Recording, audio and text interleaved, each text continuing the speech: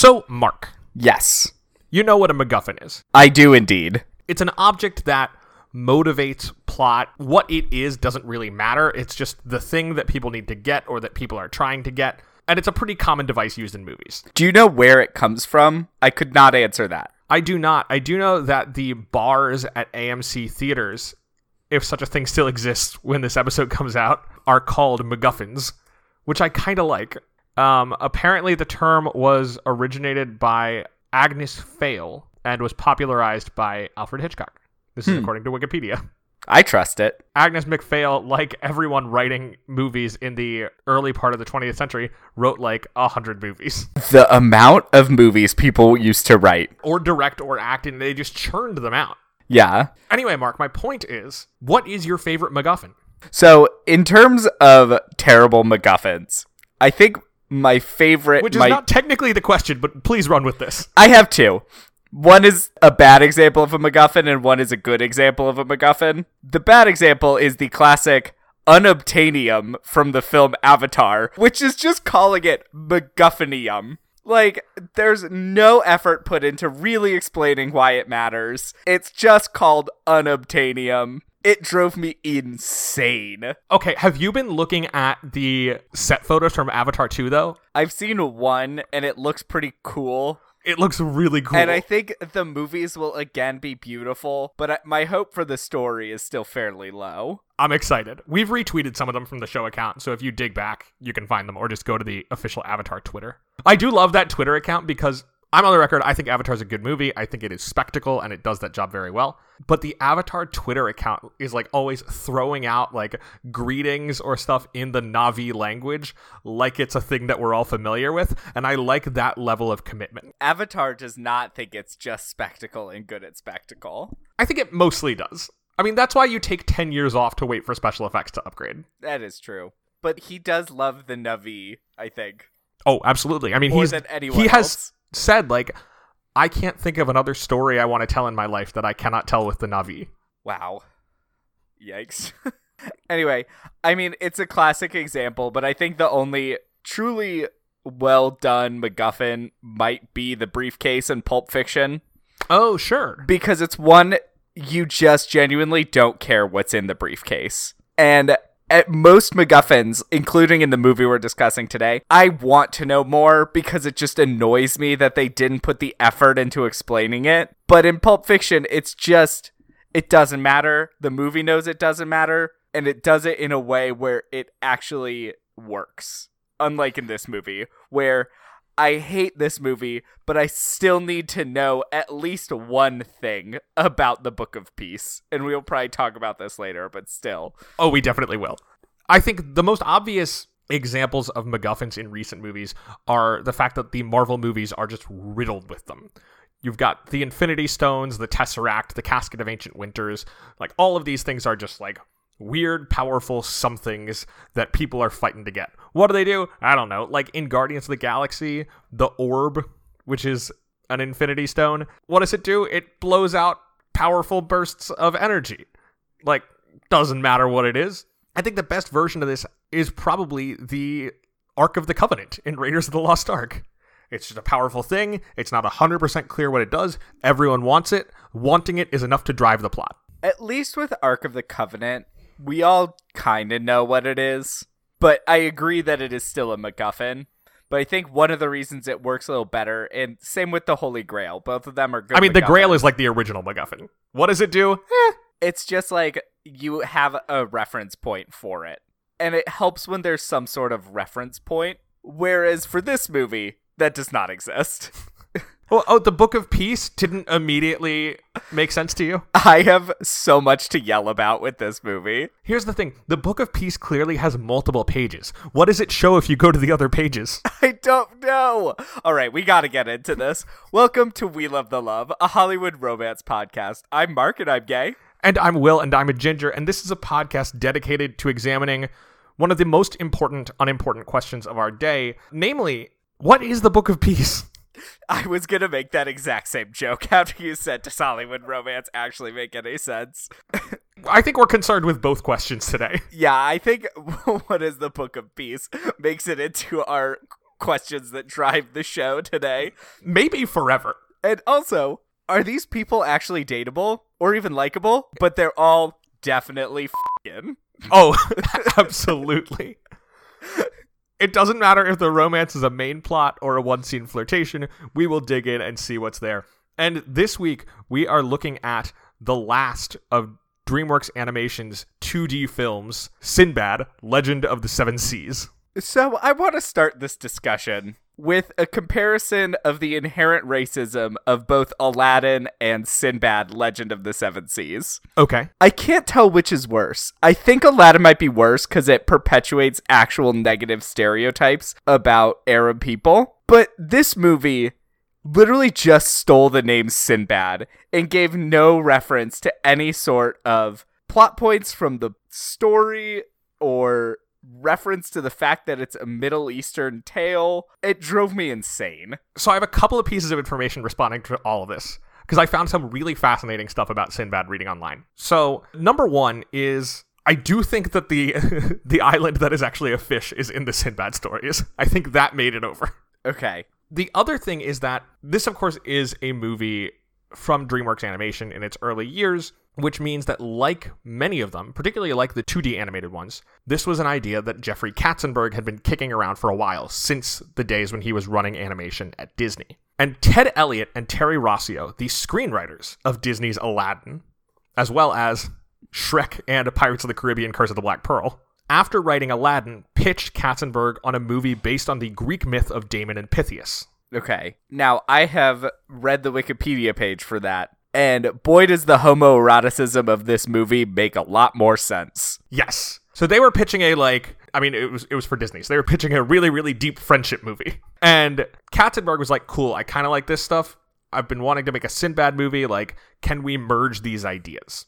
So, for the most part, this movie is building on the Damon and Pythias thing. They then hired John Logan, who had just written Gladiator, and Elliott and Rossio had written up a treatment for Sinbad for basically a totally different movie that we can talk more about later. I actually have their treatment. It's on Terry Rossio's old blog from the early 2000s. And they hire John Logan, and he's like, cool, send me the Sinbad story so I can read it and adapt it. And the answer he got back was like, there are actually a bunch of Sinbad stories written at different times. Sinbad's not in the original 1001 Nights. He first appears in it in like the 17th century. Right. In the French translation is one of the earliest records of it. Right. And then on top of that, there are like similar legends around the Mediterranean of similar kinds of figures.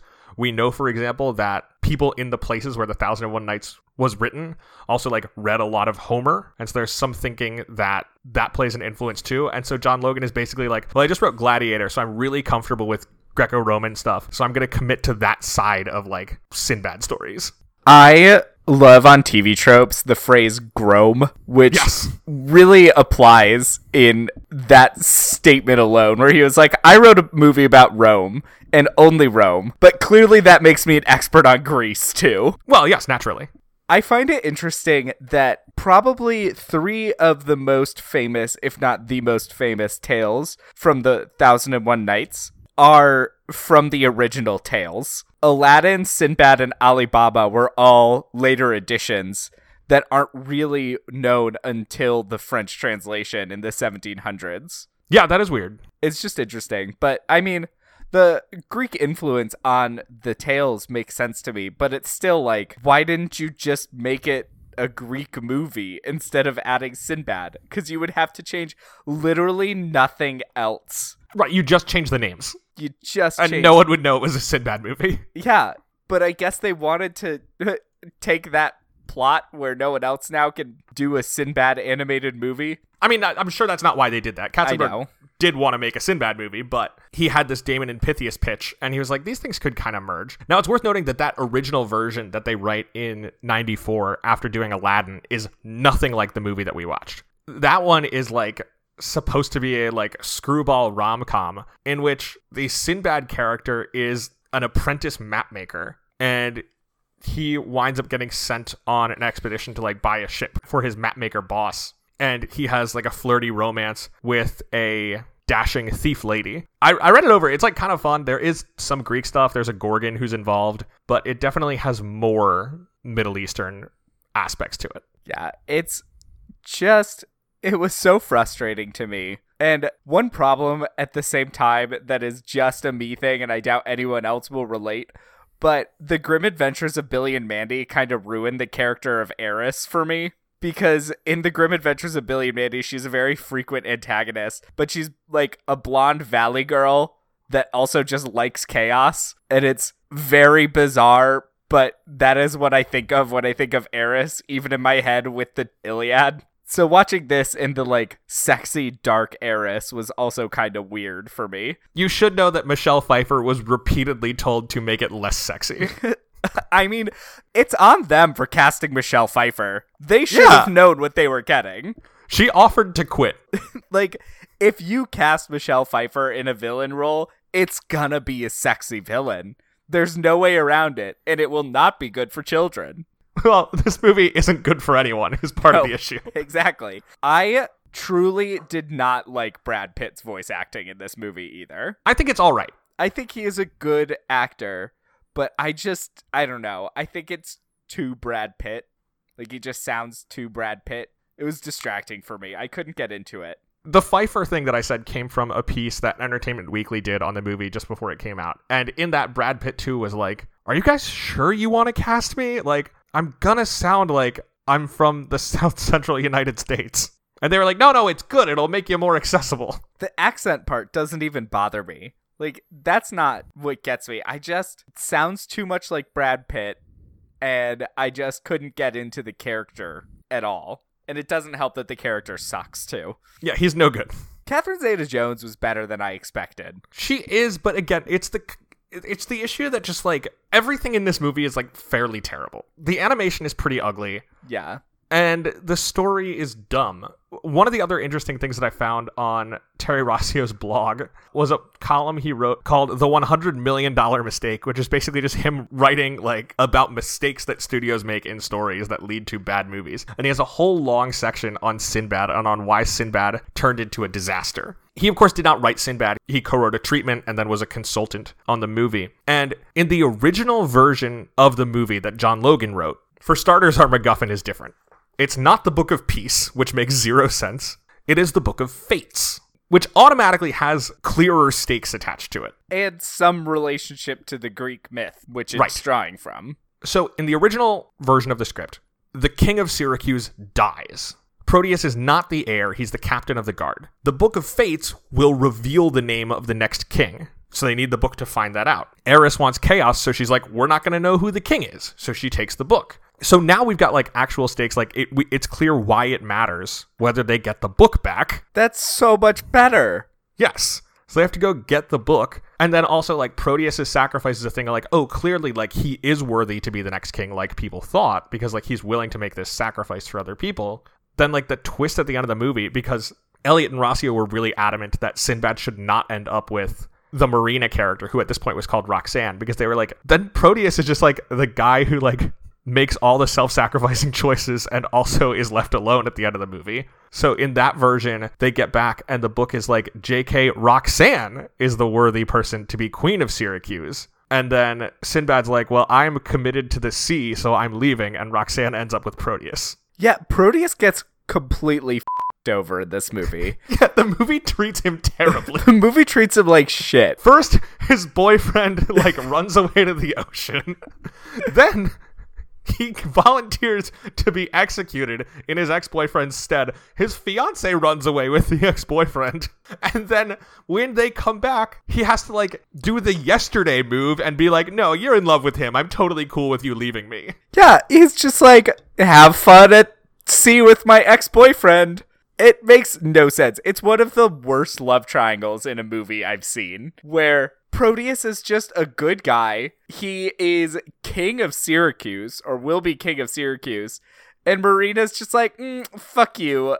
Sinbad was nice to me for 1 minute after treating me like absolute horseshit. And now I'm in love with him. So the third of these three pieces by Terry Rossio running down the making of Sinbad includes a memo that he sent to like all of the executives at DreamWorks on why it was a terrible idea to have Marina and Sinbad get together. It's long, and he's like coming up with this whole theory of like how romantic drama should be built, but he's also like pointing out valid things that like if Marina and Sinbad get together, then like a lot of the other choices look dumb. Like her decision to go along with Sinbad is like, oh, well, I guess she wasn't like that into Proteus because it takes her like 2 days to fall in love with someone else. So I don't really know why she went along. Like the love triangle isn't that meaningful because we're just like, all right, I guess that relationship was nothing. I guess the idea is that she's actually in love with the sea. Oh, he talks about that too, where he's like, Sinbad shouldn't have a permanent woman because he's in love with the sea. He needs to be an archetypal sailor. Yeah. Which I guess if Marina is also only in love with the sea, they're just together out of convenience. Elliot and Rossio did successfully talk Katzenberg down from showing Sinbad and Marina's children in the movie. Ugh. That would be so awful. It's not good.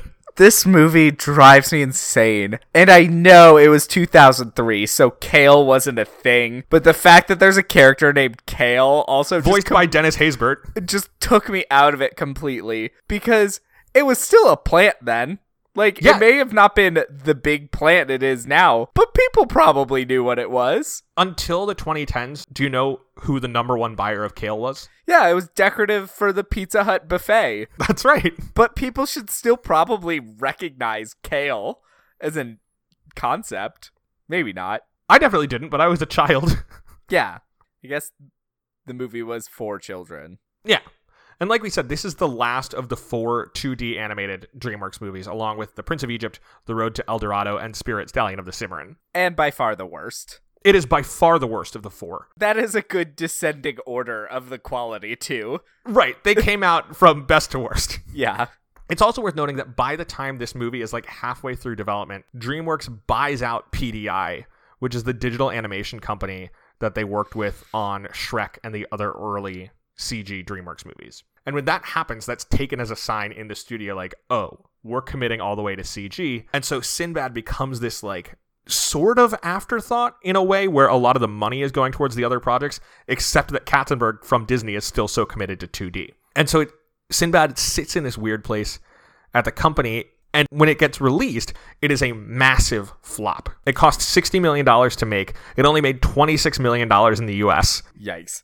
It opened on July 2nd, a Wednesday, so it had like a 5 or 6 day weekend. And by the end of that long weekend, it had made $10 million and was in 6th place. Oh my god. Now, had you seen this before? I had never seen this before. Okay. I watched it when I was a very little kid, and even then, this is probably one of the earliest movies where I realized movies could be bad. It's an ugly movie, too.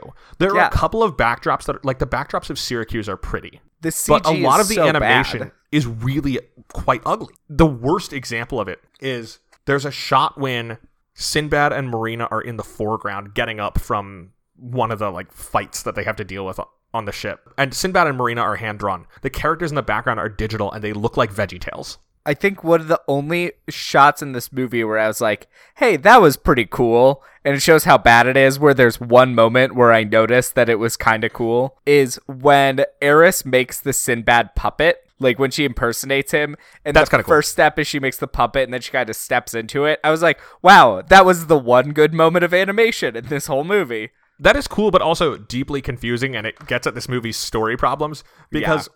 At the beginning of the movie, we have Sinbad goes into the ocean, Eris captures him and is like, cool, Sinbad, I need you to steal me the Book of Peace and bring it to Tartarus. And Sinbad's like, done, I'll do it. Then, before Sinbad really has a chance to try, Eris just does it herself, which raises the question of why the heck she needed to threaten Sinbad to do it. Because she's trying to drive a wedge between the boyfriends. Why, though? Chaos, Will.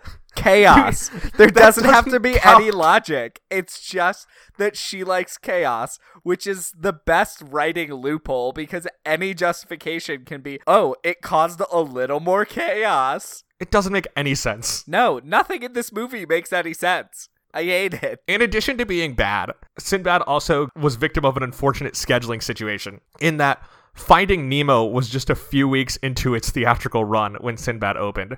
And Nemo was on its way to becoming the highest grossing animated film of all time.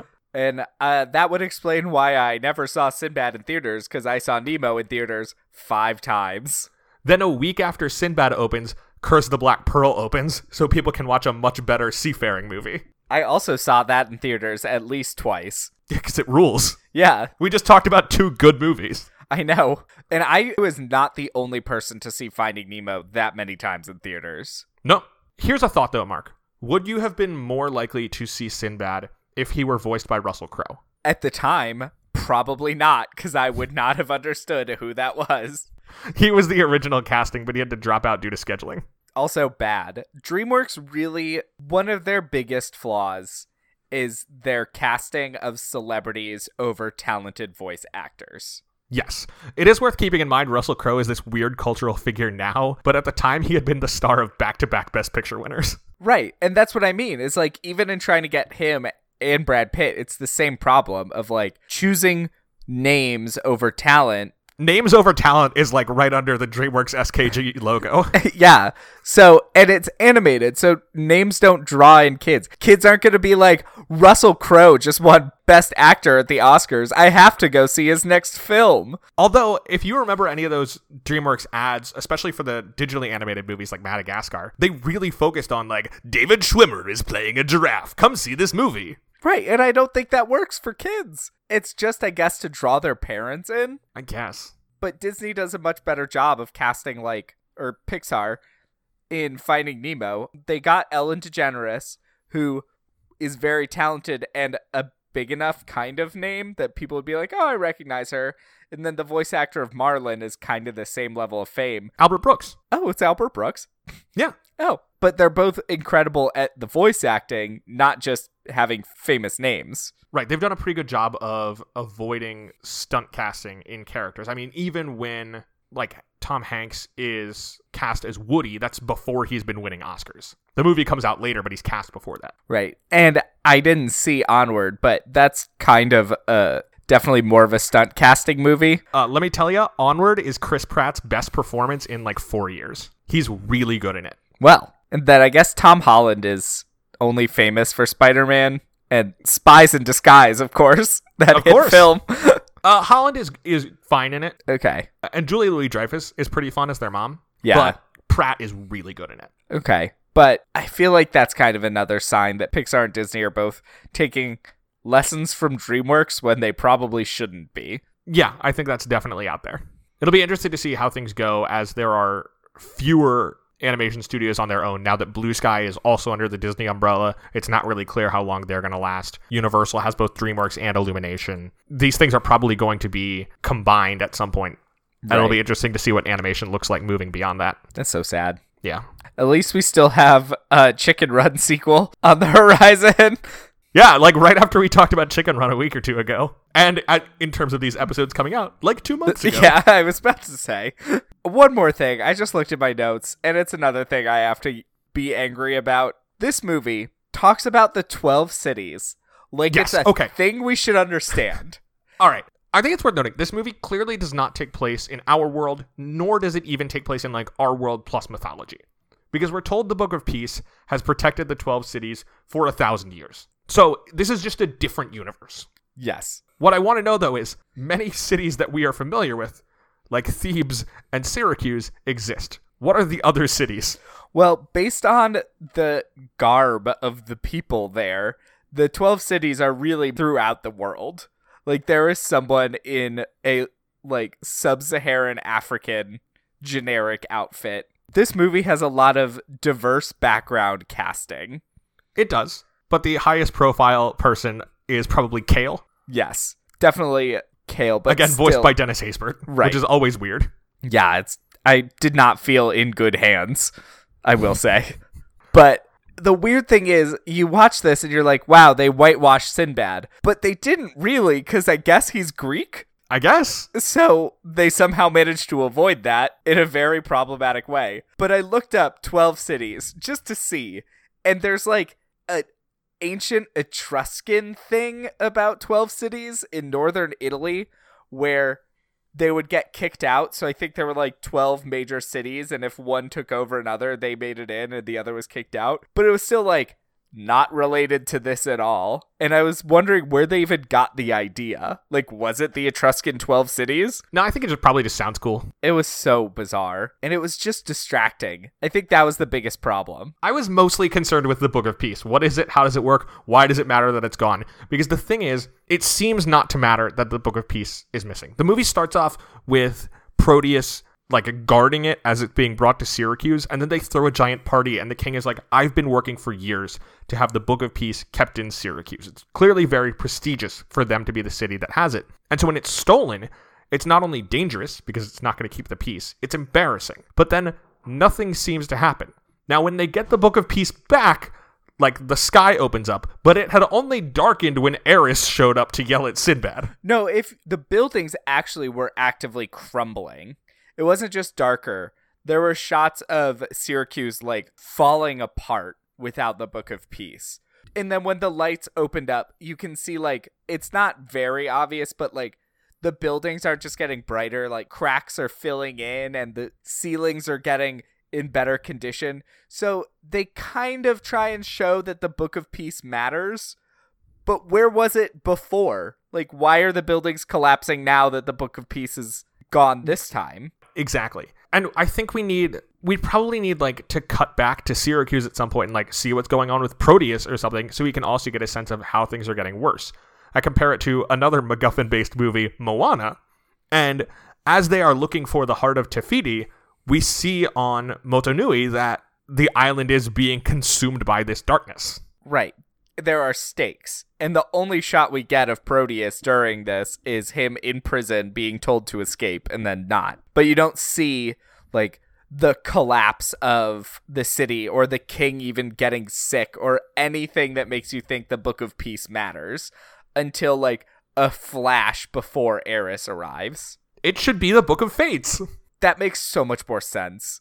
And you were right. The whole time I was thinking, what are on the other pages? Everyone just opens it up. There's no words. It's just a portal into blue with some symbols with 3D depth, and then it shoots lights in the sky. Why is it even a book? It could have been anything else. It could have been literally anything. It is worse than the Book of Secrets, and that is not... The Book of Secrets is full of secrets. It tells you exactly what it is. You know what it is. What's in the Book of Secrets? Secrets! It's a book with secrets in it. But still, this is just so tragic. Tragic, even. I will say, unlike some of these other DreamWorks movies, there actually is a lot of romance, so we should probably talk about it. Yeah. So, every week we break down the romantic plotline of a movie into 5 points to help us make sense of the romance. So, I guess we're going to have to make sense of this with Sinbad. I think the most important thing to say before we get into this is that Sinbad and Proteus clearly were banging a lot before this movie starts, and I think that is important context for everything that happens. This movie is gayer than The Road to El Dorado, which set a fairly high bar. It's the gayest movie we've ever covered. I don't know about that, because Priscilla, Queen of the Desert, does set a very high bar. Yeah, but like, okay, I'm going to say it. The Gate of Tartarus looks like a giant vagina. And Sinbad has to brave that in order to save Proteus. I did not pick up on that because it is the first thing I thought of. At that point, I was not paying as much attention because I was angry. I don't normally watch movies that way, but when I saw it, I was like, oh, wow. I mean, if this movie was made today, there is a chance Sinbad and Proteus would end up together. They should. They should. That should be the pairing. Marina should become Queen of Syracuse, and Proteus and Sinbad should sail off together on their own adventure as lovers. That is the only loving couple that I believe in this movie. Okay, so let's start off. The movie actually starts with, like, some weird mystical zodiac thing, and Eris being like, I'm watching Earth. It's super interesting, unlike this movie. And then, in point number 1, Sinbad and his crew are attempting to attack Proteus's ship, where the Book of Peace is on. Proteus. We had a special handshake, some code words, a secret hideout. It was fun, big fun, but we were kids. We were friends. You're not gonna steal this. Not from me. And they're just like running wild, and then Sinbad gets into the room with the Book of Peace, and he discovers that Proteus is the guard. And they start talking about how like they used to have special handshakes and hideouts. Yeah, and at this point, Sinbad just wants to steal it to ransom it back to Syracuse for money. Right, so that he can retire to Fiji. Yeah, that place that everyone knew about at this time. Again, this isn't set in a time period. That's true. The Book of Peace has kept the peace for 1,000 years. There is a chance that Fiji is one of the 12 cities. We have no way of proving it's not. Oh, that's a good point. We do know that in this universe, Fiji is heavily occupied by cannibals. Unfortunate that they decided to include that. So they are reunited, and then... Oh, they have to fight this big kraken that looks like an even worse animated version of the dragon from Shrek. Oh, it's so bad. Cetus. Truly dreadful. Which, Cetus is a monster that is the source of the word cetacean, as in whale. So you would think they would make it look like a fish or a whale or something. But no, it's an octopus kraken thing. You can't ask for the sea creatures in this movie to make sense. Like, for example, the giant fish that apparently has, like, trees that grow sap and stuff that it can immediately retract. So those actually reminded me of, this is a very nerdy shout out to anyone that reads Brandon Sanderson high fantasy books. It reminded me a lot of the Stormlight Archive, where the world is plagued by massive storms, so all the plants retract into the ground. And I was watching this and I was just like, if I find out somehow Brandon Sanderson got this idea from the film Sinbad, I will be pissed. So, anyway, they get to Syracuse.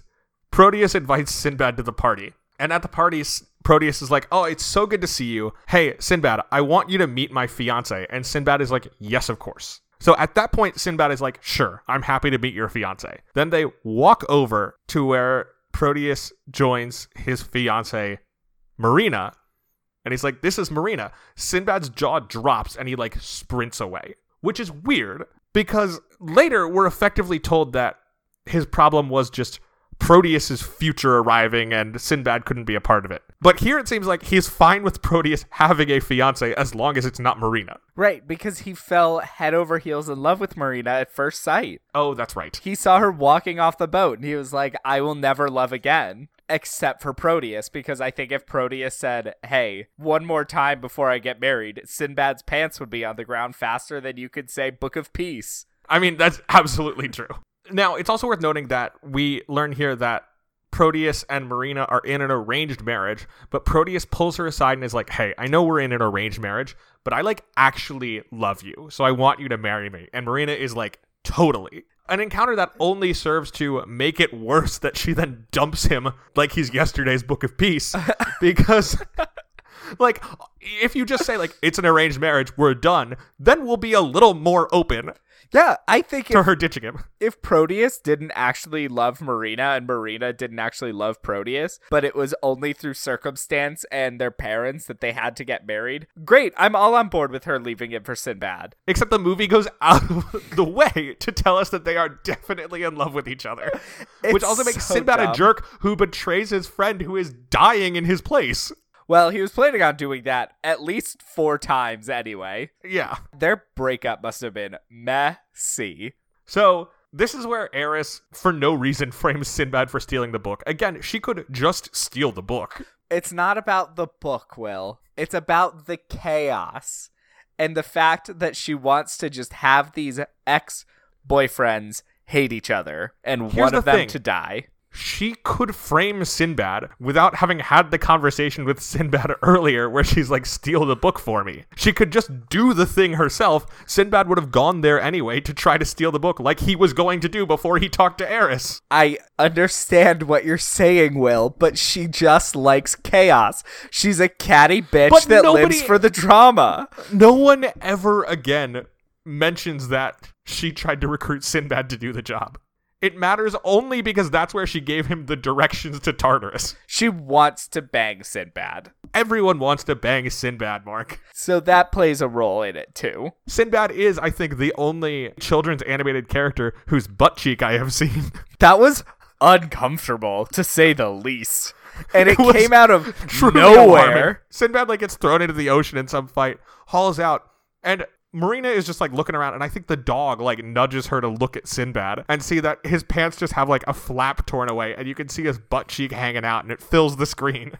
It's wild. This movie is PG. But back to the situation, Will. The reason she has to frame Sinbad is because she knows that his ex-lover Proteus will offer himself in his place and that he'll get betrayed, in which case Syracuse loses its heir and the Book of Peace, which means chaos. But the question is, again, why does she need to try and convince Sinbad at all? So she frames Sinbad for stealing the Book of Peace. Sinbad's going to be executed because his only defense is the god of chaos took your book, and everyone's like, yeah, that's definitely not the case. So then Proteus volunteers to die in Sinbad's place so that Sinbad can go and get the book. Invoking that famous law of substitution that we all know about and believe in. Yeah, you learned it in your math class. Yeah. And then, for absolutely no reason at all, Sinbad is given 10 days in which to accomplish this, in which to sail to hell itself and back in 10 days. But there's no reason for that 10 days. There's also no sense in the movie of how much time is passing. No, we know it's 10 days to the minute that has passed, because he gets back just as the knife is swinging down on Proteus's neck. So Sinbad is off to go to Tartarus, which takes us to point number 2. Can you navigate on your own? Yes. Well, good. Then I'll dump your butt in a rowboat, and you can paddle all the way back to Syracuse. Sinbad's on the ship, and he announces that they should make course to Fiji because he has decided to let his friend die. In this case, it is murder. Yes, he is making a choice that kills this person. He is deciding to murder Proteus. Again, breakup must have been messy. So what he discovers, though, is that Marina, Proteus's fiancée, has stowed away on his ship and brought a very nice winter coat along with her, we learn later. Maybe that's Sinbad's. We don't know what he does with his It is spare cut for time. her. Either he's a really good seamstress, or Marina brought some nice luggage. I mean, Sinbad does have a waist, so maybe That's they true. just wear the same size. At this point, Marina is trying to convince him to sail to Tartarus and not just murder Proteus by going to Fiji. And this is significant because she makes a comment like, clearly I can't appeal to your honor, but I have other ways of convincing you. At which point, Sinbad clearly looks at her boobs. This movie should not be rated PG. This movie needs to either be less horny or more horny. It's the Cat's dilemma. It's the same issue with the film Cats. They should have made it less horny or more horny, but it exists in the worst possible place in between. So anyway, instead she pulls out a bunch of like jewels and is like, I will give you all of these jewels if you go to Tartarus and save Proteus. And he's like, fine. And then he learns that she bribed all of his crew to let her on board using these jewels because she is just rolling in diamonds that she's hiding somewhere. Yeah, where did she keep all these jewels? I'm telling you, she brought luggage. Yeah, she must have packed for the journey. Anyway, there's like some obnoxious like back and forth where he's like, a ship is no place for a woman. Like he's Dr. Dolittle or something. Or Captain Sparrow. That's like yes-ish on Captain Sparrow because he is perfectly fine with like bringing Anna Maria on board. It's Gibbs who has the it's superstition. Mr. Gibbs. It's bad luck to bring a woman aboard. But there's no reason for Sinbad to be as mean to her as he is. He's really obnoxious. He's so annoying to her. And he also, again, was willing to happily commit the murder of his friend. Yeah, he is not a good character. He's quite bad. So he's a dick to her throughout this. Her presence is most significant when the siren sequence comes into play, because they need to sail through the dragon's teeth on their way to Tartarus, which is where the sirens live, apparently.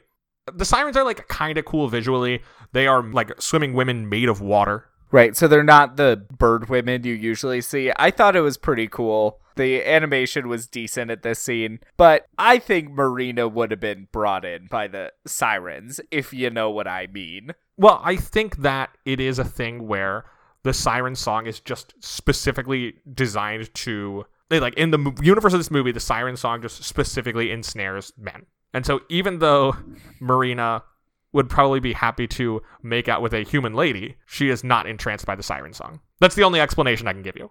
Everyone in this movie is gay. Yeah, that makes sense. I'd buy that. So Marina saves them all by sailing through the dragon's teeth It's also worth noting that during this period, like, the seas are really rocky, so people are flying all over the place. And at one point, one of the sirens has entranced Sinbad and is starting to make out with him. And Marina, like, crashes across the ship and crashes into the siren, dispersing her water. And she winds up kissing Sinbad for a hot second there. Gross. Because, you know, that's how you fall into people. You're always bumping into someone and accidentally kissing them. That is how normal humans engage with each other. Exactly. But she and the sentient dog sail their way through. Man, that dog is weird. That dog is weird. We have not talked about Spike yet. Sinbad has a dog called Spike who just slobbers over everything and likes to set off catapults. Yeah. And is aware that he's setting off catapults. Like, they put treats so that it's like he will pull on the treat to set it off, but he also launches himself by getting in the catapult and pulling the treat. So this dog is aware of mechanics. Yes, this is like, he's like Miko from Pocahontas. Yes. But anyway, he loves Marina. The two of them make their way through. And then once they get out of the siren trap, Sinbad is not like, thank you for saving me. He says, wow, you destroyed my boat. I was definitely going to get us through that alive. And he says, he's like pointing at places where there's scratches on the ship's paint. And he's like, that's why women shouldn't drive. It's so Because annoying. that's the humor of this movie. Yeah. But all the other crew members fall in love with Marina as a result because they are aware of the fact that she saved their lives. Right. And Spike nudges Sinbad a bunch until he thanks her for saving them. And this is also where we see Sinbad's butt, according to my notes. Anyway, they need to fix the boat, so they go to an island. And apparently... This is the island that's a fish. Right. So apparently all they need is some sap, according to Marina, which I disagree with. But apparently she's supposed to be right. I guess the idea is that they're just going to like coat the place. The ship is effectively a car. So the paint on the ship is chipped. So they need to put a coating over it so that the wood doesn't deteriorate further. So they need sap. It's bizarre. And then they find a plant that seems to not just be a plant with sap in it, but just a balloon full of sap. Right. That's the thing is like this isn't just like a fish with weird natural camouflage. Like there is an ecosystem on this fish that immediately disappears when it wakes up. Also, oh my God. It's the thing where like we're walking around. Oh my gosh, it turns out we're on top of a giant animal when the eye opens, at which point Spike the slobbery dog starts licking the eyeball. It's so gross. It's horrifying. It's horrible. He then later vomits the eye juice that he had licked up. Is that the point where one of the crew members is like, hey, I didn't get any carrots in reference to the dog's vomit? Because I didn't catch that. I was only half paying attention, but annoyingly, I did kind of laugh at that joke. That is kind of funny. But anyway. So anyway, yeah, on this like island fish thing, by this point it's clear that the entire crew loves Marina, except Sinbad would rather throw mud at her all the time. Right. And then they catch a ride on the fish and zoom their way towards Tartarus. Oh, right. This is the part where when Sinbad throws mud at her, he shouts, "At least I'm not repressed." Girl, you are repressed. Like, Marina, you can do better than this turd. And also, Sinbad, like, go make out with Proteus. I know. It's clearly just driven by jealousy. Yeah. All right. This takes us to point number 3. They're, like, in that, like, fight flirt zone prior to that. There.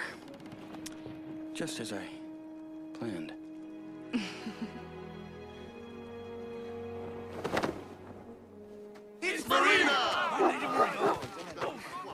Does Eris send Articuno after them, or do they just, like, wind up on another island? I think that she sends him, but I'm not sure. In the original version of the movie with, like, Sinbad the Mapmaker, there's a whole incident where they encounter a rock, like the bird ROC, and they have to, like, talk to the rock, and, like, they go on a weird adventure with it. In this version, there's just a big snowbird that breathes ice, and they have to fight that for a while. They never really fight. They just run away. Yeah, they just run away a lot. He climbs an island using knives as ice picks. What confused me was that then they get up there and they're like, how are we going to get down? When he has this big round shield in his back that clearly is just to be used as a sled. And the reason I thought it was weird is we have never seen Sinbad use a shield at any other point. So when he got the shield, I was like, oh, he's planning to use that as a sled. But apparently he just brought a shield like he never does. Right. That was so annoying because it was like, clearly you had a plan. Why are you pretending you don't? Yeah, it's dumb. This movie is dumb.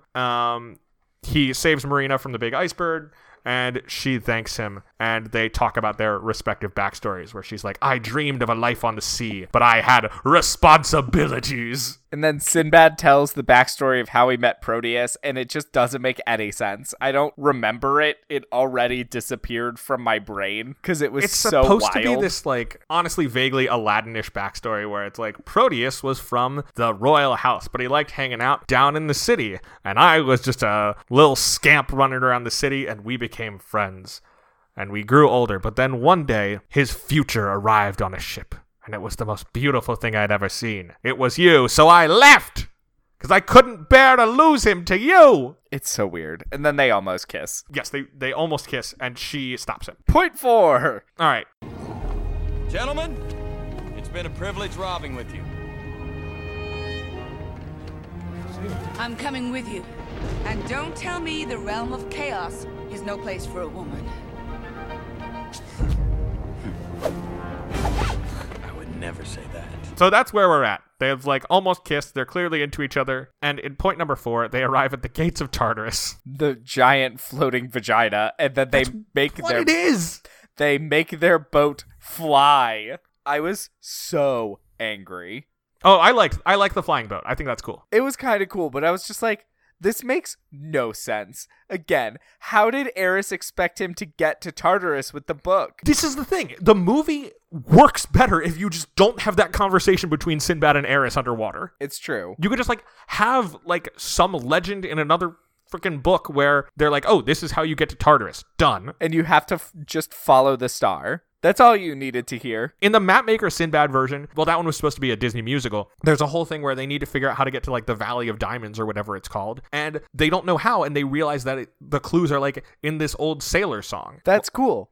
Again, they did this so poorly. I'm trying to find a picture of the gates. I want to see how vaginal they are, but I can't find anything. Oh, there it is. Yep, that's what it is.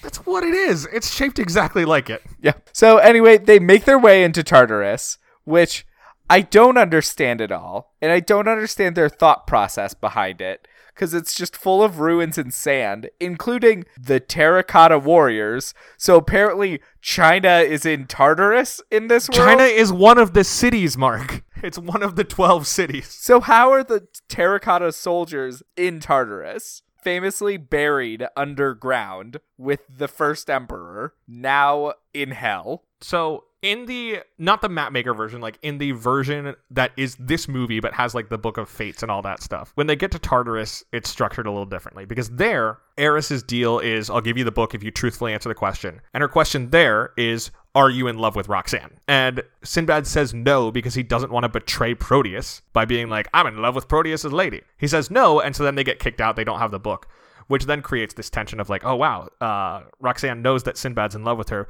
but also he won't say it. So they go back and oh, right, this one, the framing device is not Eris just like watching Earth being like, boy, this is a good TV show. In that one, she's made a bet with Janice over whether people are fundamentally good or not. And so Sinbad coming back to die is used as evidence that they're good. So Janice intervenes. Who's Janice? He is the god of...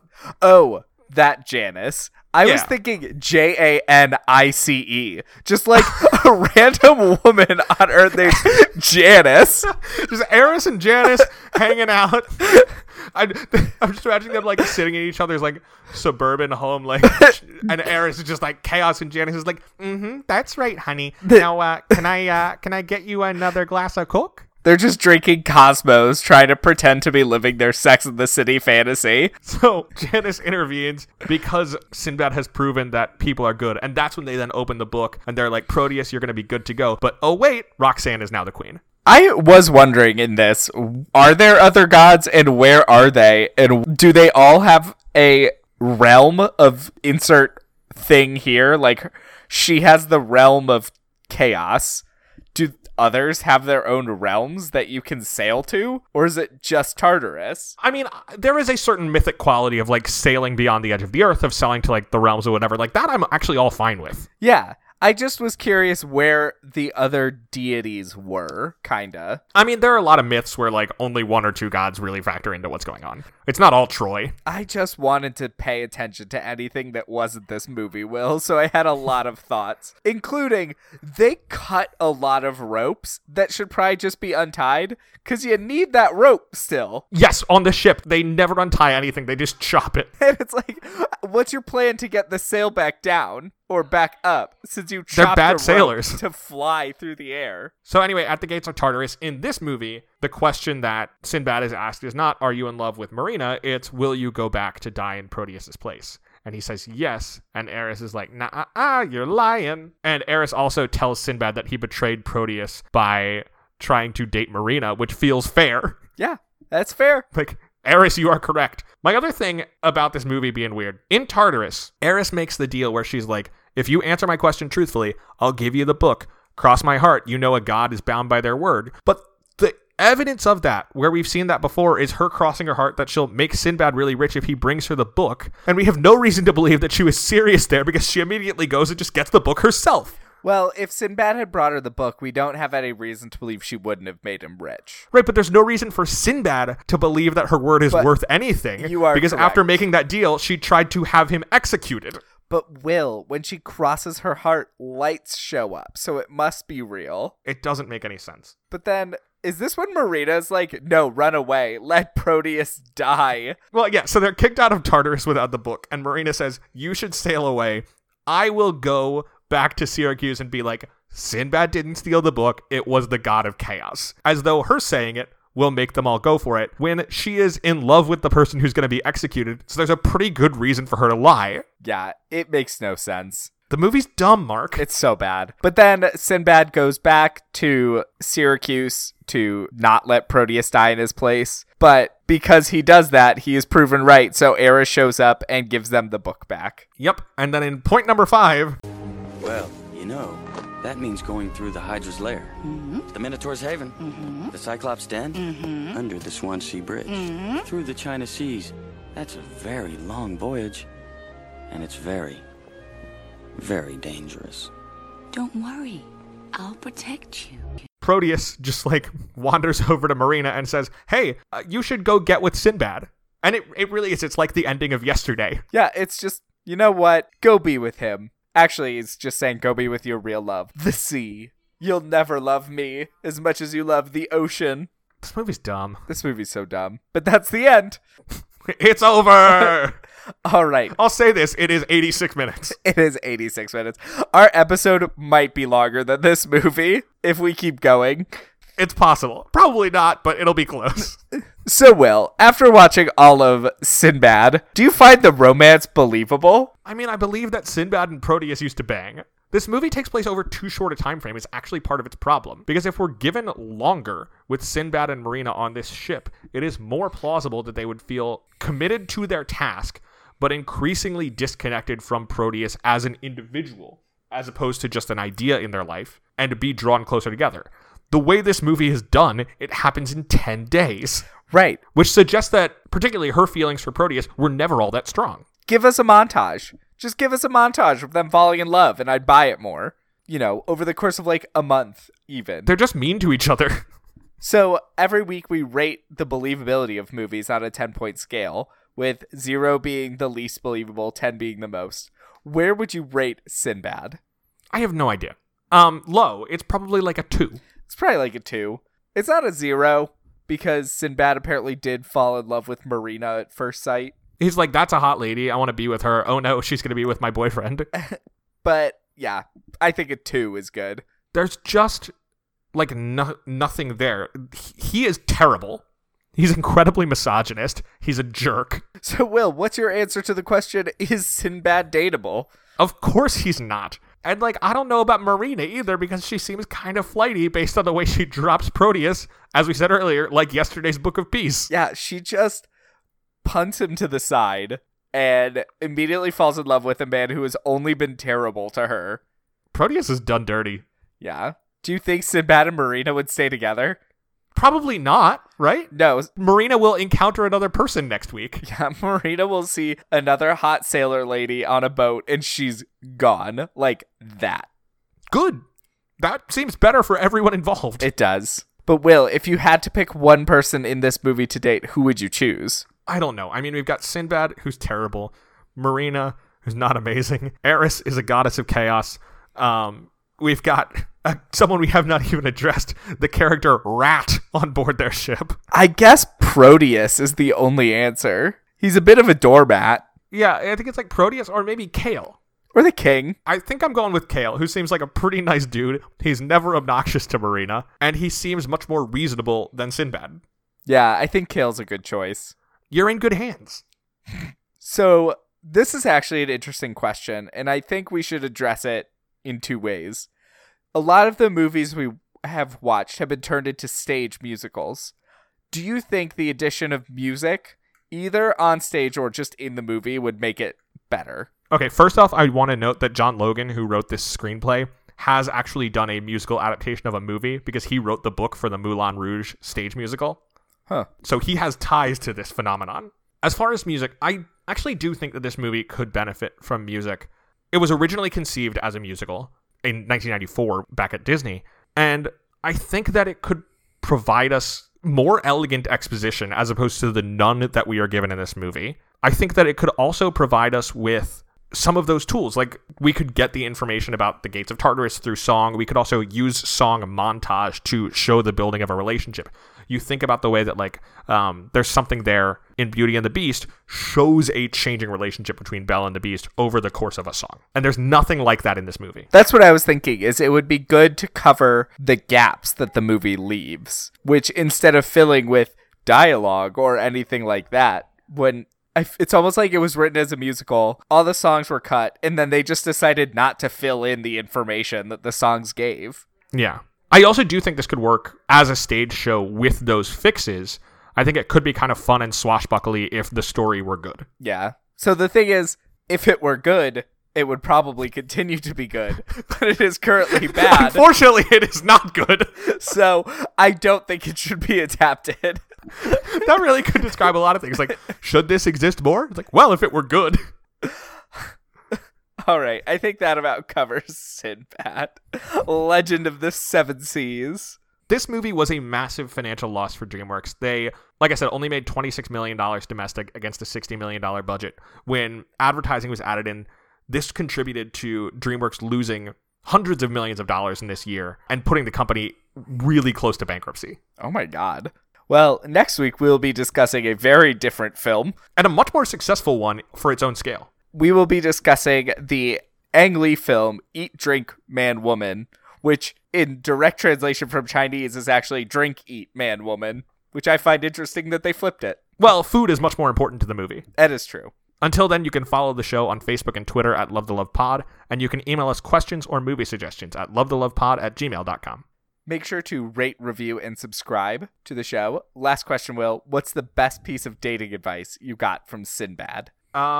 As long as you can do it in an appropriate manner. A little butt cheek apparently works.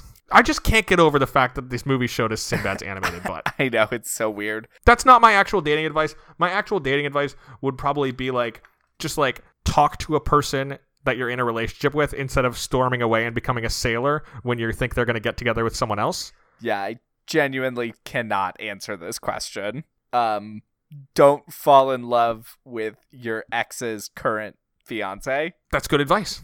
Until next time, I'm a ginger. And I'm gay, so between the two of us, we know everything there is to know about romance. Bye! Bye!